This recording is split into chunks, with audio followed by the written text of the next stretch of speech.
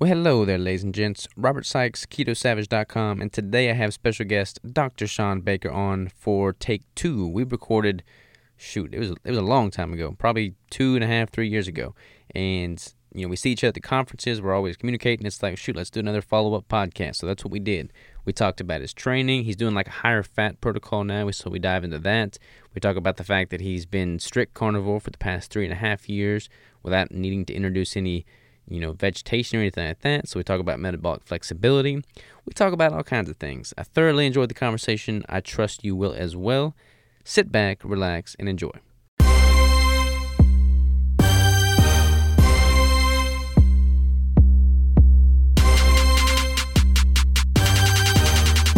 And we're live. Dr. Shawn Baker, how are you, sir? I am doing well, Robert. Thanks for having me. You bet, man. You bet. The last time I had you on was long time ago. I think Yeah, about I two, had two and a you. half years ago or something, maybe 3 years ago. Yeah, it was a while back. I think I had you on the week after you were on Rogan's, and that was, I think, probably the highest my podcast downloads ever spiked in a that window, because you were just on Rogan's and everybody heard about this crazy carnivore diet you're on, and then they were just, I guess, Googling for your name, and then you popped up on mine. But yeah, man, lots happened since then. Yeah, it's been a fun couple of years. Yeah, there's definitely been a lot of growth in this little crazy carnivore community, Yeah, I really want to dive into that because I feel and like mostly there's good. So it's been fun. Fun. yeah, I want to dive into that because I feel like there's just so much that's transcended since then. So much you've learned because you've been strict carnivore that entire time now, right? 3.5 years. Yeah, 3.5 years. It would so yeah, like I'm trying to say, 2016, end of 2016 was when I started. So I'm closer to. I guess I'm actually getting closer to 4 years than 3.5. So yeah, it's been a while. What do you? Because you're doing kind of a higher fat protocol right now, right? Right now, yeah, I just got off of a relatively lean version of it, and now I'm playing with high fat. I'm just playing around. I've been doing it for so long; it's kind of fun to experiment a little bit. So I'm trying to get 80% of my calories from fat, but that's pretty hard to do. Got to be honest with you. I mean, it's particularly when you limit what you use for fats, and I successfully managed to do about 70% for sure, and then many days I'm hitting 80%, which is a pretty decent amount of fat, particularly when you're eating a decent amount of protein as well. It kind of gets to where you're really up there to get enough fat. Yeah, I feel like if you're just doing like a pretty strict, straightforward carnivore, you can hit 70% pretty effortlessly. But when you start going beyond that, that's when you kind of have to flirt the line of, do you allow fatty coffees? Do you allow stuff like that to bump up that number a little? Yep, that's right. Yeah. So what I'm doing, like I said, I'm doing a lot of eggs. And I find eggs to be a pretty good lever, for being able, because I can steer towards more egg yolks, which obviously where the fat is, and you can kind of change that ratio pretty easily. And then I kind of make a little egg dish. I was mixing it with tallow and kind of blending it up. Like, yeah, I take some boiled eggs, throw it with a bunch of tallow, and you can dial in as much fat as you want that way. And then I'll put a little bit of flavor in there. It's usually like cinnamon and a little vanilla, and it kind of turns into a little pudding, which actually sounds disgusting, but it's actually pretty decent. It's actually not bad at all. Yeah, the eggs, I mean, eggs are freaking versatile, man. You can make just Yep. about anything with eggs. Yep. You've gotten just incredibly lean over the past, I don't know, it seems like past couple months. I've noticed you just getting Yeah. continually leaner and leaner. What are you doing there?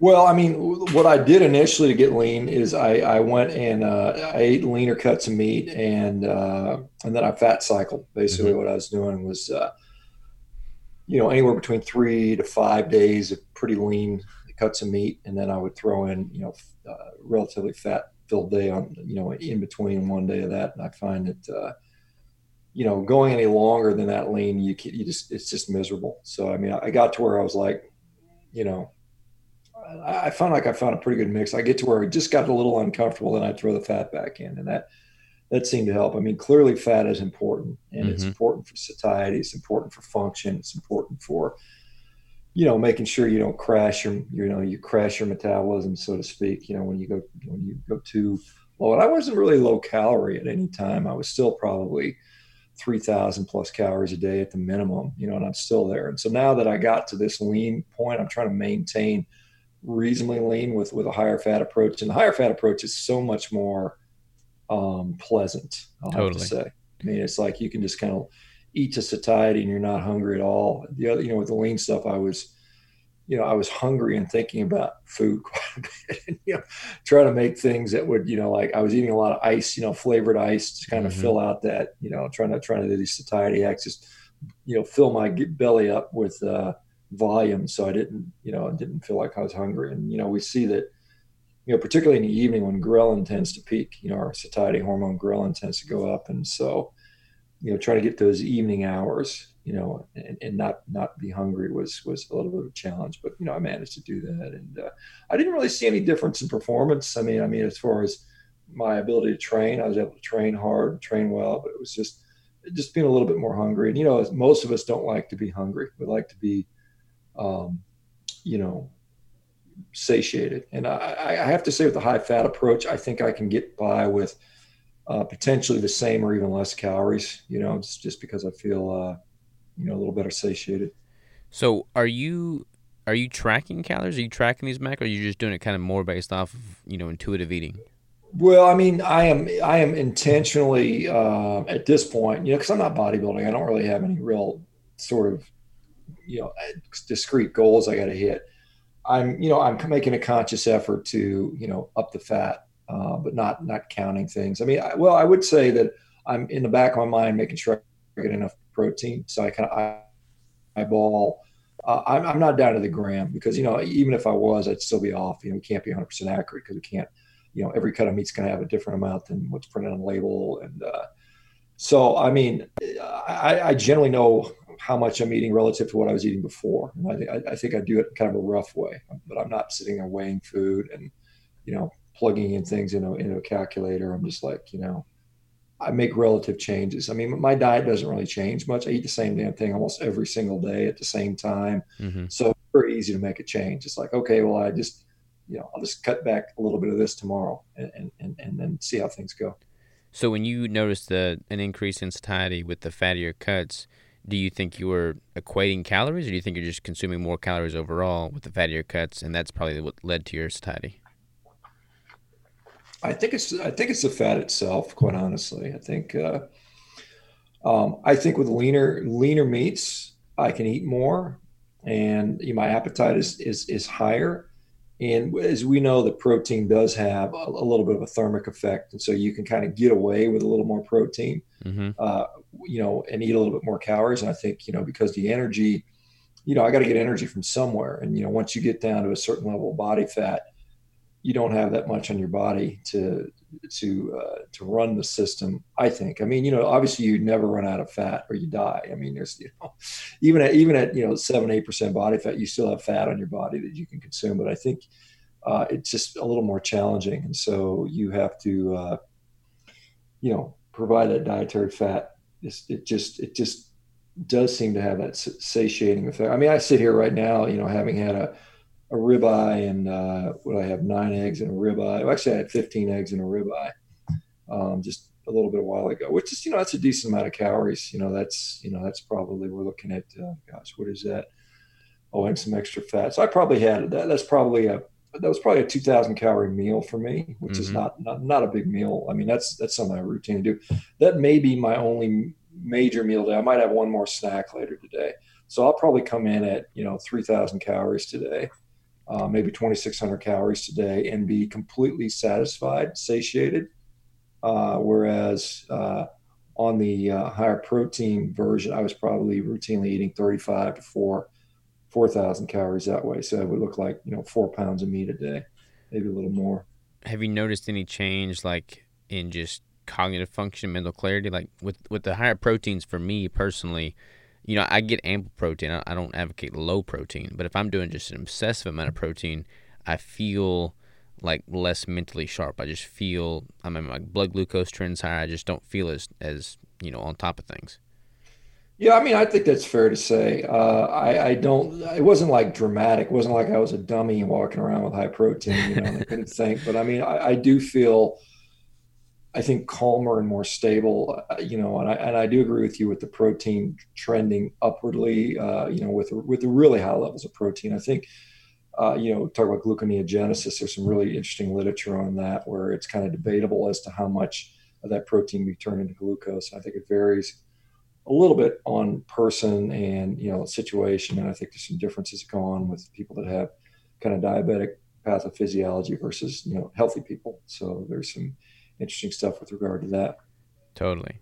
It's cool for me to see you do this because I mean I've always kind of advocated, a higher fat ratio protocol of ketogenic dieting in regards to losing body fat and kind of getting dialed in. And I've always just been crucified for it. Like people come after me and saying, "Hey, you got to eat less dietary fat if you want to tap into your stored body fat and lose weight." And I've routinely been able to get, sub 5% while maintaining north of a 75 or 80% fat ratio. So it's cool to see other people, like yourself doing the same thing and excelling at it.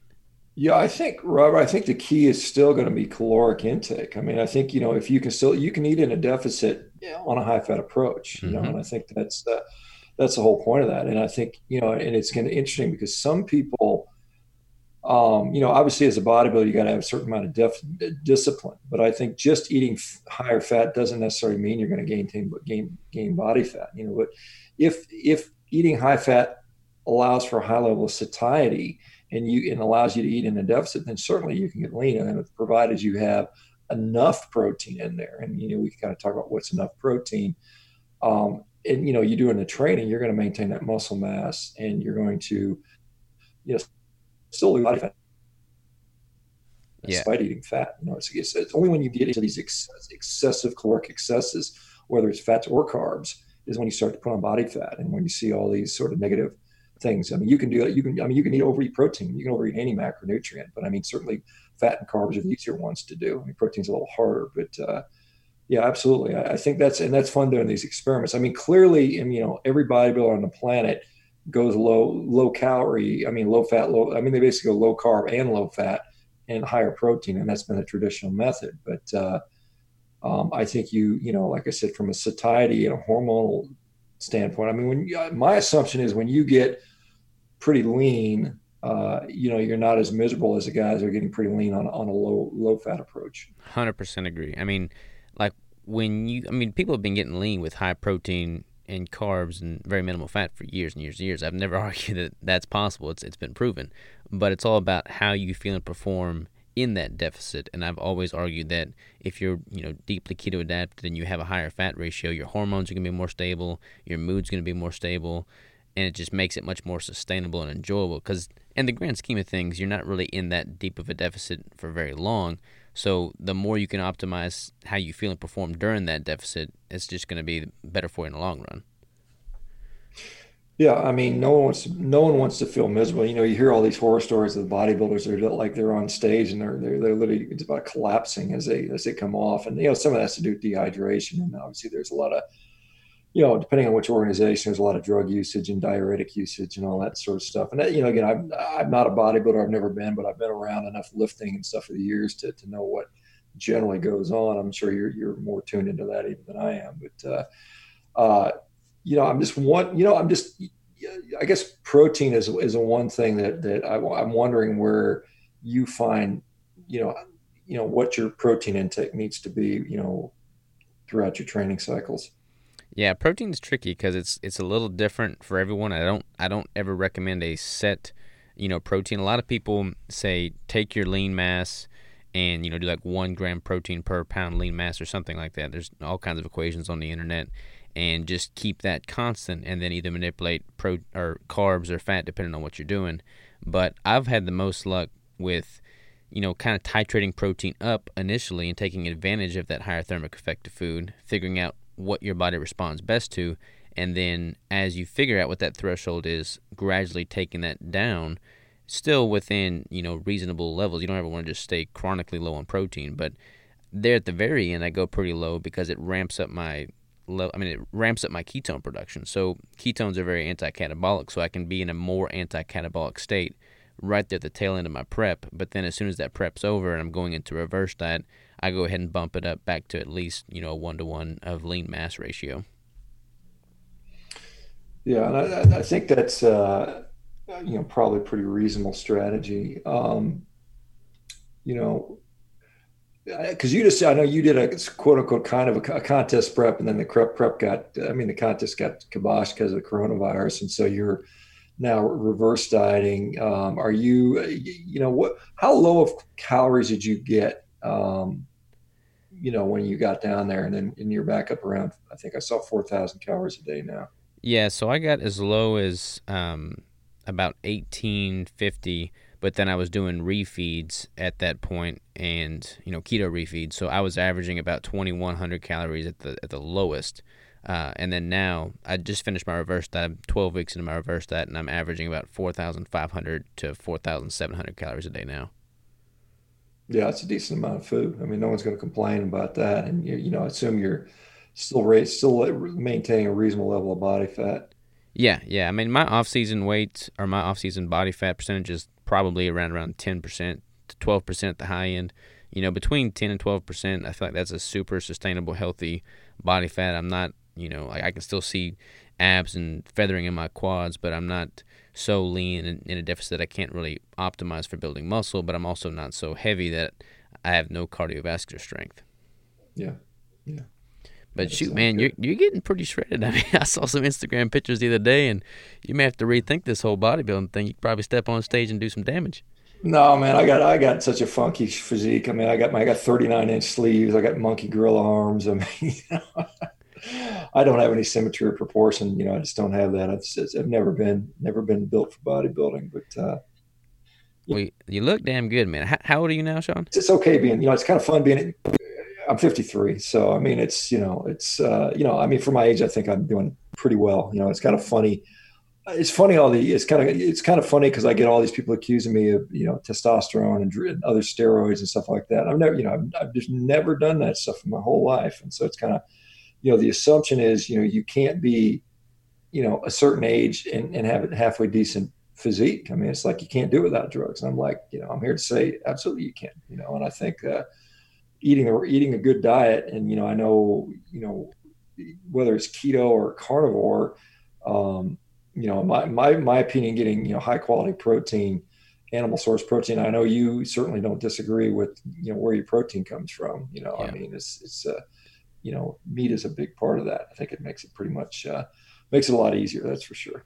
100%. I get so. I mean, I compete in the natural federations, so I'm constantly butting heads with people that are advocating for, you know, TRT and just all the drugs. So it's refreshing to hear someone that's advocating for just optimizing your nutrition first and foremost, because I truly do think you get your nutrition dialed in and you train intensely, then I mean that's the fountain of youth right there, and you're proving that point day in day out. Well, no, it absolutely is, and this is a thing. People they're so used to taking the shortcut and the easy way out that they're just um, they can't believe that you can do it without the drugs. Because we kind of I mean, people forget what happened 50, 60, 70 years ago when guys were strong and without doing the stuff. And it's definitely achievable. Have you ever gotten like just a like baseline hormone panels done just to see where you're at now? Not recently. I did one, this is a thing. I did one test right after training real hard. My testosterone was actually tested out low. Mm-hmm. And, so people were like, well, you're whatever, you're like a grandma. You're like an old grandma because you got low testosterone. And I'm like, look, I've got no clinical evidence of that whatsoever. It's like I'm obviously lean, strong, uh, and everything sexual function works just perfectly fine. I'll tell you. But I don't really, I've not been real interested in that because I'm like, what am I going to do about it? And again, I think you need to have a clinical reason to pursue that. And it's like if I were couldn't lose body fat and was tired all the time and sluggish and mentally slow and some of the things that are clinically relevant to low testosterone, then I would be more interested in that. But I'm not, and so there's not a real exciting reason for me to do that, and just to chase lab numbers just for the sake of chasing lab numbers without any clinical difference is, I mean, to me, it's kind of a pointless task. As people say, well, you'd be a lot bigger if you were on steroids or testosterone. I said, yeah, that's probably true. But I mean, I'm already, if I look at other 53-year-olds, I'm relatively doing quite well compared to those guys. So I'm not really concerned about Yeah, that. I'd say you're doing something right for sure. I got my baseline tested before I did my prep, and then at the end just to see how much going through a prep and having that strain on the body would do. And I think I dropped like 300 points total testosterone, but then as soon as you start bringing the calories back up, that recovers as well. That's just kind of nature of the beast with the sport of bodybuilding going into a deficit. But if you do it naturally, I mean, you can maintain pretty healthy levels throughout. Yeah, I mean it's something that, I mean, people that don't really know, I mean, there's a lot of nuance into these numbers, and it's how much is free and how much is bound, and it's time of day, it changes, and training can impact. If you had a hard workout, you can knock down, if you had a poor night's sleep, you can knock it down. So there's so many variables that go into that. So I'm like, what does it even mean? And like I said, I, I really look at clinical function. And I think one of the problems we have is so many people are metabolically unhealthy and sick. They've got this metabolic syndrome, they have this obesity, and they feel like garbage. And it's due to that. And then, the doctor might screen them for low testosterone. They put them on testosterone. But really, they should be doing is just fixing their health and their lifestyle and spending a year, really aggressively pursuing that.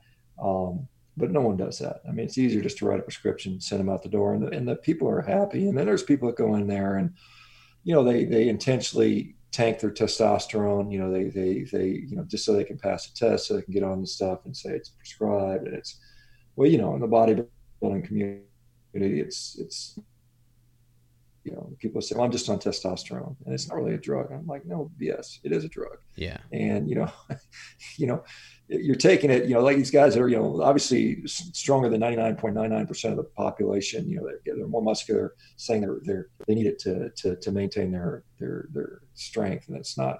I mean, just to call it for what it is. It's a drug, and it's helping me achieve things I couldn't on my own. But to say that it's some disease is wrong.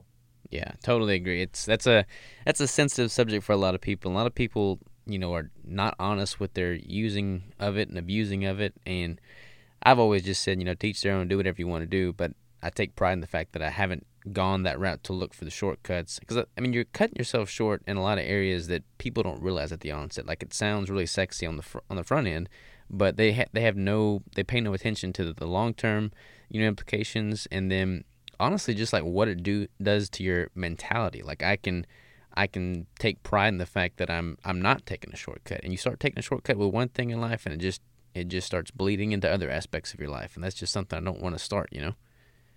Yeah, I mean, I'm the same way. I mean, like I said, I've done this. I've competed in, gosh, strongman competitions, powerlifting, rugby, track and field, Highland Games, rowing, all these sports, and I've maintained a high level of work capacity. I've been healthy. I've never been injured, to any significant degree.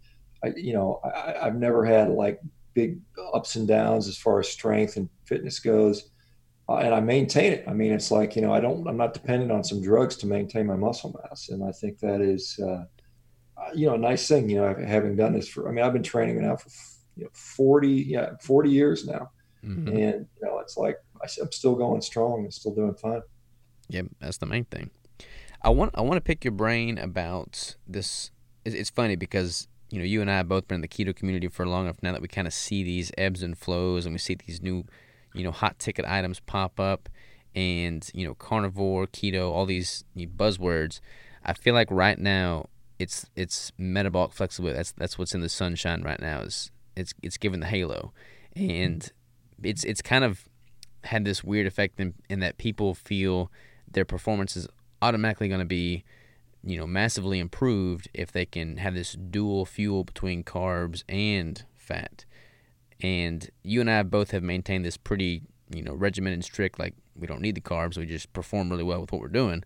So I'm curious to kind of get your take on that, what you've noticed, and not really what you've experimented with because you haven't really had the carbs, but you've clearly had no adverse effects from not having the carbs. Yeah, I mean, I think, as you and I both know, that we still make glucose. I mean, we still have Mm-hmm. glucose in our system. It's not like we have none. We still have glycogen, and it's not like we have none. And so, this belief that you only burn fat on a ketogenic diet is obviously, or you only utilize fat on a ketogenic diet is obviously not grounded in science. I mean, there's people say I'm a fat burner. Well, you're still using glucose, and even if you're on a carb ingestion diet, you're still using fat for some amount of things, and it's just a relative amount of the fuel you're using. So you're always running on some sort of blend between ketones, free fatty acids, and glucose for your energy needs, and those requirements can be up and down regulated by particular cell types. But it doesn't mean you can't, like when you hit top gear, training wise, when you're in a glycolytic and a glycolytic producing or requiring exercise, you can still do that, particularly if you've been long term adapted to this stuff. And I never had any issue. I mean, when I was breaking world records on that concept too, which was clearly a glycolytic activity, I had no issues whatsoever. I mean, I was literally able to break the world record, and so clearly without carbohydrates. And then, recently I started playing with some of the distance work, and I'm able to put in, an hour-long session. I can row 12 miles, on a rowing machine, an hour and 20 minutes with no carbohydrates. And so, at what point do you say, this is required? I mean, I just interviewed a guy, Dan Sorensen, who's an NFL Super Bowl champ. He's on a carnivore diet, doing great. So the performance has never been better. So he's doing it without carbs. Another professional athlete, a guy from the WWE, Eric. I guess he's a Viking-like guy in the WWE. Same thing. All these ads come out and saying, "Hey, look, I feel wonderful without the carbohydrate in my diet, and my performance has not suffered at all." Still there? Yeah, I lost you there for a second, but I got Okay, you. sorry. Yeah, No, I yeah. I No, go totally ahead. agree. I feel like, there's so many instances that of people that are just keeping it super strict and they're not seeing any decline in performance whatsoever. I do think so much of it hinges on one's level of adaptation. I feel like a lot of people, they have this skewed perception of what actual adaptation is. They don't give it enough time, or they're constantly eating more trace carbs than they recognize. So they never really tap into their full potential with it, and then they just assume that it's not for them, and they're seeing a decline in performance, so they automatically go to what they are familiar with. But I feel like if you actually get it dialed in and optimized, there's zero zero drop in performance. If anything, your inflammation goes down, your recovery is better, so you can train more frequently. I mean, I've only noticed an uptick personally. Yeah, it's the same experience I've had, and I think that's the point. Is and I've played with over the years. 'Cause I was on a ketogenic diet for 3 years. I'm arguably on it now within the context of carnivore, but I played with targeted ketogenic diets. I played with cyclic ketogenic diets where you bring the carbs in, and I really never noticed an improvement. And the only thing I saw, and it may be a function of my age, I just saw I just didn't feel as good. I mean, I got aches and pains. I had inflammation, when I added the carbs back in. And so it was just, for me, when I was like going out to train, if my knee was sore, I didn't really want to squat that much. But now when I train, I don't have those soreness and pains, and my recovery is just tremendous, which I think is, allows me to train hard every single time I walk into the gym, and often every single day without needing to take really any time off, which is something that, you hear as, oh, as you get older, you need more recovery time. You need to train less frequently. And I've not found that to be true for me. I can train hard every single day. And as someone who enjoys training, I mean, I really look forward to training. I mean, I think about it, the night before, and a lot of what I'm doing right now, I'm doing because I'm not competing in anything currently. So it's mostly just fun and kind of intuitive stuff, and kind of making sure I check a certain amount of boxes every week. And I I just feel so good all the time that my training and my ultimate performance is a reflection on that. Yeah, speaking of training, where do you train? I see these stories on your Instagram. It looks like you're in horse stalls or something. You got the '70s rock and roll blaring. You're in a horse stall, or what's going on there? Yeah, so the house we bought last year was on a kind of an equestrian property, equestrian neighborhood, and Mm-hmm. so the people before us, well, I mean, I guess 2 owners ago had some horse stalls and a little horse turnout, which looks like I like to call it the gladiator pit because it's like a little enclosed area around circle area, and it's just dirt. And so for me, I'm just like old school. I don't mind the dirt and the grime and the hard work. And so I just kind of run around and do stuff out there and get out in the sunshine. And then my power rack and some of the other stuff, like it is in what used to be the horse stall. And so I'm kind of a big animal anyway, so it works well for me. I love it, man. I love it. I've got it's kind of crazy because this whole COVID thing shut all the gyms down. And everybody's just been running around not having a clue what to do. And I feel super fortunate because I've got the compound here, the Keto Brick Warehouse, and I got my own little gym set up. But it's all just the basics like dumbbells, barbells. I mean, pretty rudimentary stuff. And I feel like when you just double down on that, you don't need all this fancy equipment that people are always, striving to learn how to use.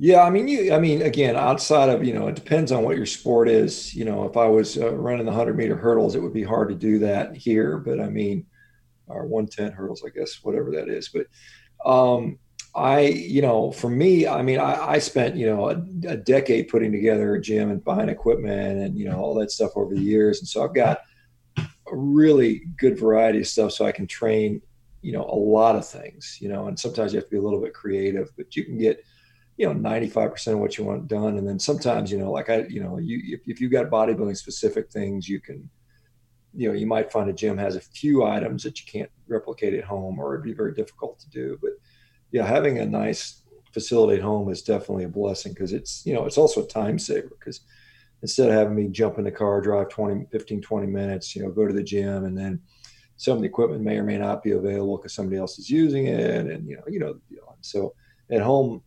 the hours are great and the crowds are fun. Mm-hmm. So It's hard to beat. sometimes my girlfriend is in there training.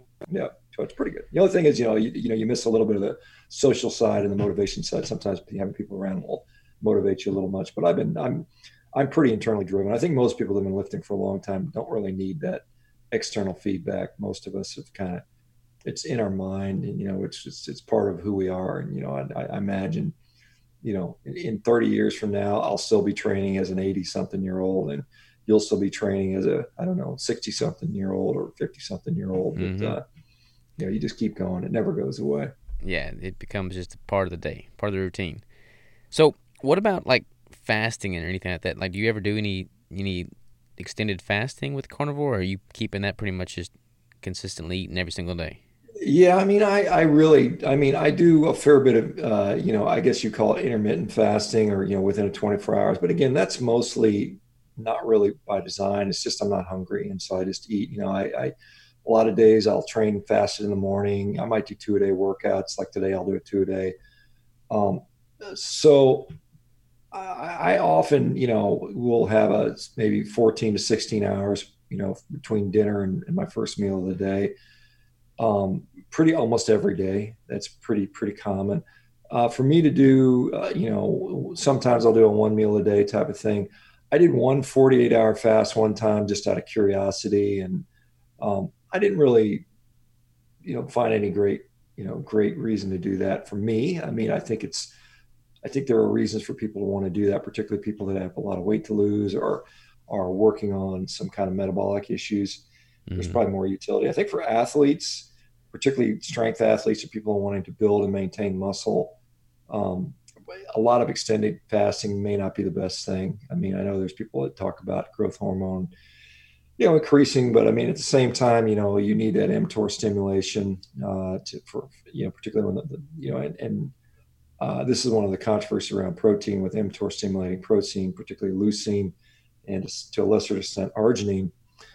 People are worried about that, but again, if it's in the context of weight training, that's completely appropriate because you want to maintain your muscle mass, and so getting an adequate amount of protein generally on a daily basis, I think is pretty important. Yeah, I totally agree. I think, I'm not really a huge advocate for fasting for the sake of fasting. I'm actually starting a fast today, but I haven't fasted in over a year. I feel like it can be advantageous to do a longer fast every so often just to kind of wipe the slate clean and start fresh, so to speak. But I see so many people just constantly jumping to, a fast to lose a few pounds of water weight only to regain it after they start eating again. And I feel like it kind of just creates this negative connotation around it. It can be. Again, it's a tool, and like any tool, it can be used inappropriately. If you use a hammer to screw in a screw, it's not going to work. And so, and it's like anything, diet, exercise, they're all tools, and you can use them wisely and in a strategic and in a targeted in a tactical fashion. But at the same time, there's a lot of people that do it, kind of inappropriately. 100%. So, with you being strict carnivore now for 3.5 years, 4 years, what is something that you've found to be true now that wasn't necessarily in line with your way of thinking when you first started? Like, what have you learned to be like the biggest, most profound advancement in your carnivore journey, so to speak? Because you're pretty much on the cutting edge of it. Yeah, I mean, I think, like I said, I think for most people, it seems to work pretty well. I think for most people, most of the advice that I've seen and kind of promoted has been generally pretty effective. But I do see people where you definitely, it's not an all you can eat buffet. It's not a unlimited, I've seen people gain weight, get fat. I've eaten more than I probably should have at times, just because, some of it's kind of ego and some of it's, you know, not really, eating beyond satiety is definitely doable. And, you can get the negative. I mean, just like any other diet, if you eat too much, you're gonna maintain, gain body fat and have some of the metabolic consequences of overeating. And so I think that's still possible to do. It's harder to do than some other diets. Although, Yeah. it's kind of interesting. There was a study, I guess, I don't know if it was a full study or a pilot. It was preprint. Kevin Hall came out showing a plant-based diet versus a quote unquote animal-based ketogenic diet, and saw that the people on the satiety was better from a caloric standpoint, high fiber plant-based. So again, that probably has to do with perhaps the not very good palatability and not having other options available, and being locked in a metabolic ward. I mean, those all things are potential reasons why that was occurring. But I definitely think you can overeat, and I do think you can overeat fat. I mean, this is the other thing. People think that just because you're eating a high fat percentage doesn't mean there's no upper limit to the amount of fat you can eat. And also, things like dairy fats, I find to be problematic for many people. That is to say, it's harder for me to overindulge in, sort of fat that comes on meat, fatty meat versus, dairy. When you take dairy, and particularly if you add a sweetener to it, if you start making a a heavy cream with some stevia in it or something like that. Mm-hmm. You can just overconsume calories that way. So I think that's clear. Yeah, it's Yeah. interesting because I mean, like you said earlier, there's no way to know with 100% degree of certainty how many calories or how many macros are in any given thing you eat, but it's so blatantly obvious that the amount of calories you consume is going to have a pretty profound impact on your composition, whether that be for better or worse.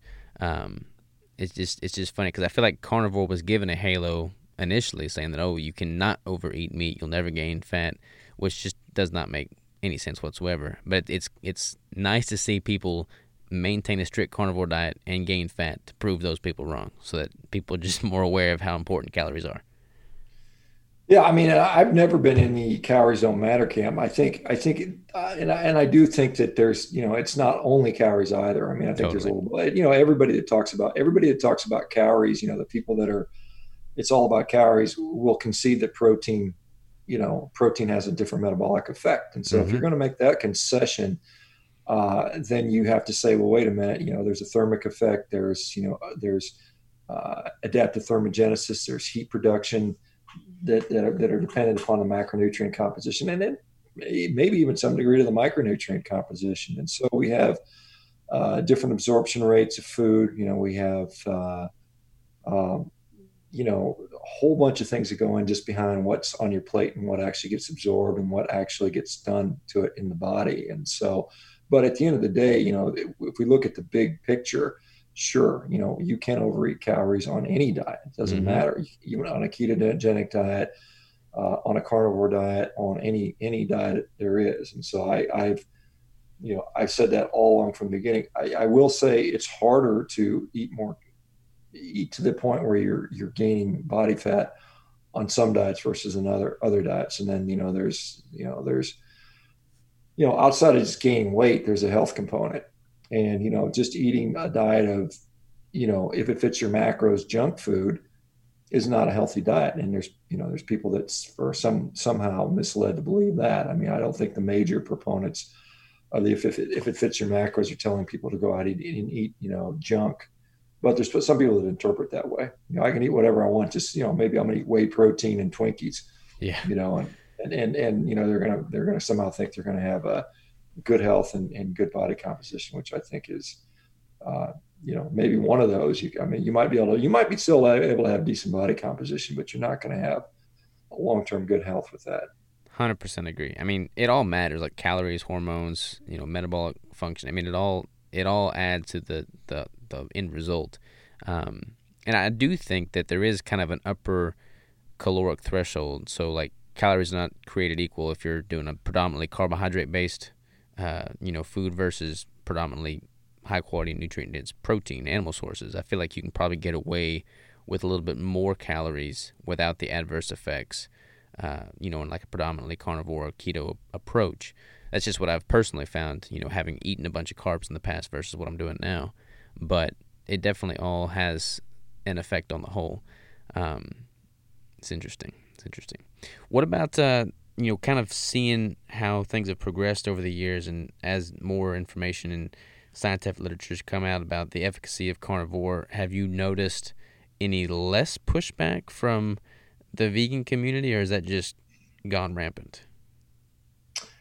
I don't think there's been any. Well, It's a loaded question. it's pretty constant. It just kind of it is it's a routine. There's like the champion that's going to complain, and there's a new one that's going to complain about it. And I think the interesting thing is, with the vegans, a lot of them just stop being vegans, and so the ones that are vocal for a year, a lot of them end up following me and say, "Thank you, you changed my mind, and now I'm no longer a vegan." So, but they're always replaced by somebody new that's going to come out there and proselytize and, try to save the planet with their misinformation, their misguidedness.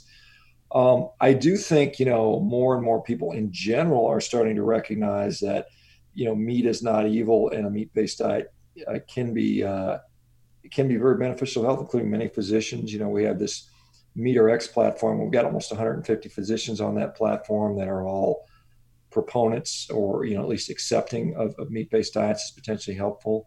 So we are making, we're definitely making a change, particularly within the low carb space, where people have already sort of already signed off on the, I don't necessarily line up with the mainstream or the prevailing nutritional dogma. So we've already made, huge inroads in that community. And so it continues to evolve as we're seeing, like I said, guys like Joe Rogan doing it and saying, "Hey, I felt really good." And that opens people's eyes. And now we got more and more, high level professional athletes that are doing it. And so I think we're just going to continue to see further and further acceptance for some people. Some people, the people that are ideologically opposed to eating meat are never going to, accept it as an option. They're going to fight tooth and nail for that because it's against, what they believe is their kind of almost with a religious like fervor. Mm-hmm.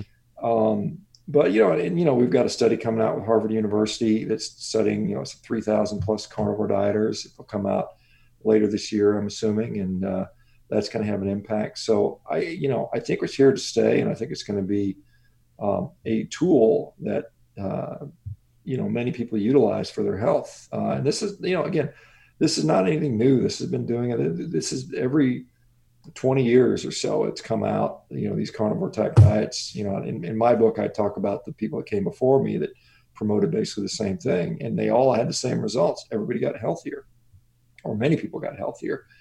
And so I think, with the internet, with social media, the exposure potential is just extremely high. And that's going to be, I think that's really the difference between now and, 50 years ago when Blake Donaldson wrote his book, Strong Medicine, or when Atkins came out in the 70s, or some of these other things. And, in the keto, and obviously carnivore fits nicely within the keto community. And a lot of people use keto as a kind of a transition point to go to carnivore. And some people go carnivore and then they go back to kind of meat-based keto or meato or keto carnivore or carnivore keto or whatever. There's a little hybrid thing going on there. But I think meat has just in general been more accepted certainly in the low carb community as a vital role. And so now we have people that are kind of helping to defend it because it's obviously under attack.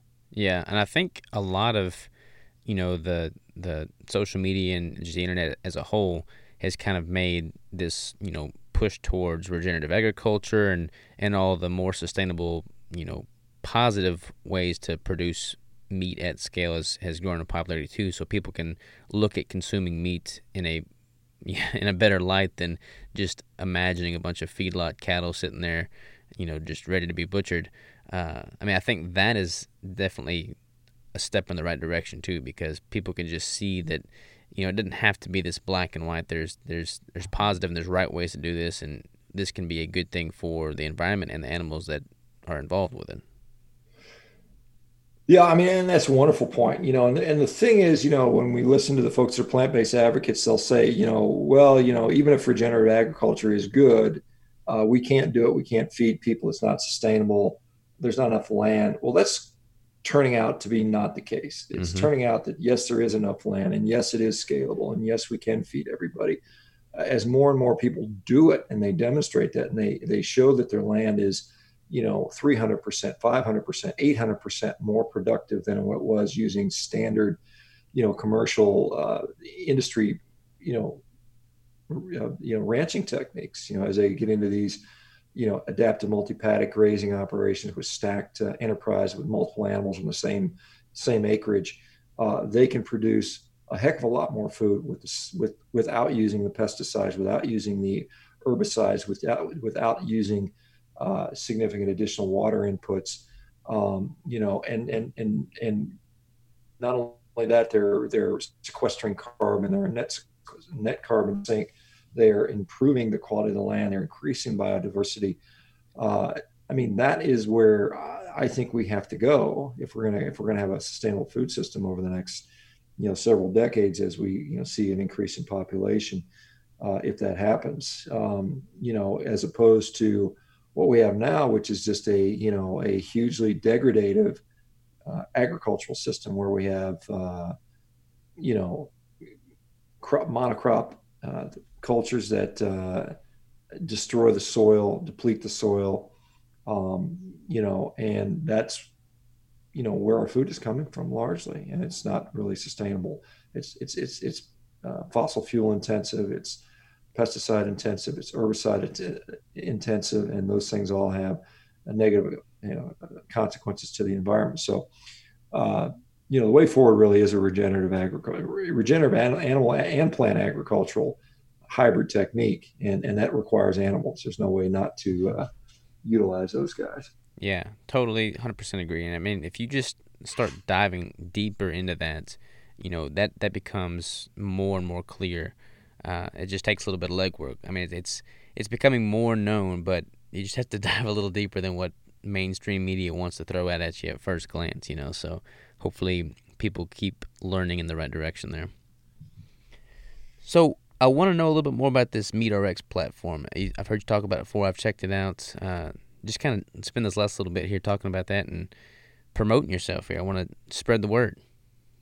Yeah, so MeatRx, my someone my partner, her name is Masa Rostami, she is an entrepreneur and a data scientist in Silicon Valley, and so she approached me, and she's been on a carnivore diet now for quite a while, and she approached me as kind of wanted to partner up with me and help me develop a platform, and so we kind of came up with this sort of idea, and we're still evolving. We've got long ways to go as to what we want to eventually accomplish. And we've got our sights set on some really big stuff. But what it is currently is it's a platform. First of all, it's a huge resource for anybody that wants to learn about or implement a carnivore diet. We have the largest resources in the world. I mean, we've got you know literally hundreds upon hundreds of success stories people look at. We have research articles. We've got an 8,000 plus research library of articles that support various aspects of what we're doing. So all the science in the world you can want. We've got all kinds of articles and publications that you can utilize, all compiled in one area. We have, um, you know, multiple daily meetings, through Zoom, which are all video conferences that, hundreds of people can join at one time. Of all kinds of support meetings, whether it's diabetes, whether it's addiction, whether it's eating disorders, whether it's weight loss or mental health issues, or, any of those topics. And then I have a meeting every single morning with the members. Anywhere between, 40 to 100 people will show up at that every day. We have, coaching, for people that need support. Not everybody needs support. You can tell people just eat a bunch of meat and drink some water and you're fine. Some people run with that and they do fine, and other people really struggle with trying to implement it and they need support. And so we have a coaching platform. We've got 100 plus coaches now that have been certified that people can sign up for. We're really, I want to keep this because it has such a profound impact on people's lives and improving their health. I want to keep it affordable and accessible to many people as possible. So we made the coaching sessions are, they're $18 for half an hour. I mean, they're just incredibly cheap. We just, we have people, and people are doing it because they love it. They're passionate about it. It's changed their life and they want to help other people. And quite honestly, they're doing it anyway. They're talking about it all the time because they can't stop. So we're like, we're going to get you guys trained, and you can do this and help people, and make a little bit of money kind of as a part-time type of situation, kind of like an Uber driver might do. So we're building that up. We've got a fasting platform. We'll probably end up with a keto platform. So we're trying to give people an alternative to the standard way people treat lifestyle issues and chronic disease. And so if you can go there and get your health, your nutrition, your fitness, your sleep in order, that's going to have a far bigger impact than if you go to the physician and you get 15 minutes of being shuffled through an appointment and Totally agree. handed a pill. So we're trying to give people an option for that. So it's going to be kind of an alternative for people that just want to obtain help but not go through medical care. And I think there's a difference between that. I love it. It's grown like crazy since when did you launch that? So we launched it in November. So we're right around a little over 6 months, and yeah, we've grown to we've got several thousand members now. I think we're up into about 4,000 members right now, and growing every single day. We pick up 20, 30, 40, 50 people a day typically. So it's growing pretty rapidly, and and people are enjoying it. I mean, they really like to support. We've got, with social media, things like Facebook, the platforms, one, are limited in their interaction, and two, they're kind of, we're seeing more and more direction in these platforms, letting people talk. They're kind of directing what people are allowed to talk about. There's a little bit of censorship going on, which I don't know where it's going to go, but we're already seeing it may be that in 2 years from now, eating meat will be considered or promoting eating meat may be considered a censorable offense, or something like that. That'd be sad times. Yeah, that's going to be sad times. So we're kind of pushing back, and we have a little bit of I guess, a political aspiration in the fact that we want to influence policy when it comes to nutrition and health. So we have people like mine that are doing that, and so that is, where we're going. And like I said, we've got a lot of, technical plans beyond this to expand into other avenues and become and make this more powerful. And I think we're going to get there over the next few years. Yeah, I mean, whether they're keto or low carb or carnivore or whatever that may be, it's definitely all a step in the right direction. So just simply getting that message out there and amplifying it. I mean, shoot, that's the good fight right there. So if there's anything I could do, just let me know. Well, yeah, I mean, appreciate it. And like I said, we'll maybe get you in one of our meetings to talk to our crowd. That'd be great. So, 100%. And what's the website link in case people want to check that out? So it's just MeatRx. So RX like the prescription sign. So MeatRx.com. So that's where you can go there. And then obviously my social media in Instagram is Shawn, SHAWN Baker 1967 on Instagram. Twitter, I'm at SBakerMD, and then I've got a little YouTube channel which I put up a video pretty much every day. So I mean, my social media is slowly moving along. I've got about 300,000 people in my social media followers. So kind of making progress there. And it's been fun. It's been entertaining and somewhat a little bit controversial. Hey, well, you gotta anything in life worth going for is gonna end up a little bit of controversy, but that's when you know you're on the right track because you're making something happen. Indeed. Yep. Well, shoot, Shawn, keep doing what you're doing. Let's regroup sometime. I'll come train in the horse stalls with you. That sounds good, man. All right, Robert. Take Thanks so care. much, man. Have a good one. Appreciate it.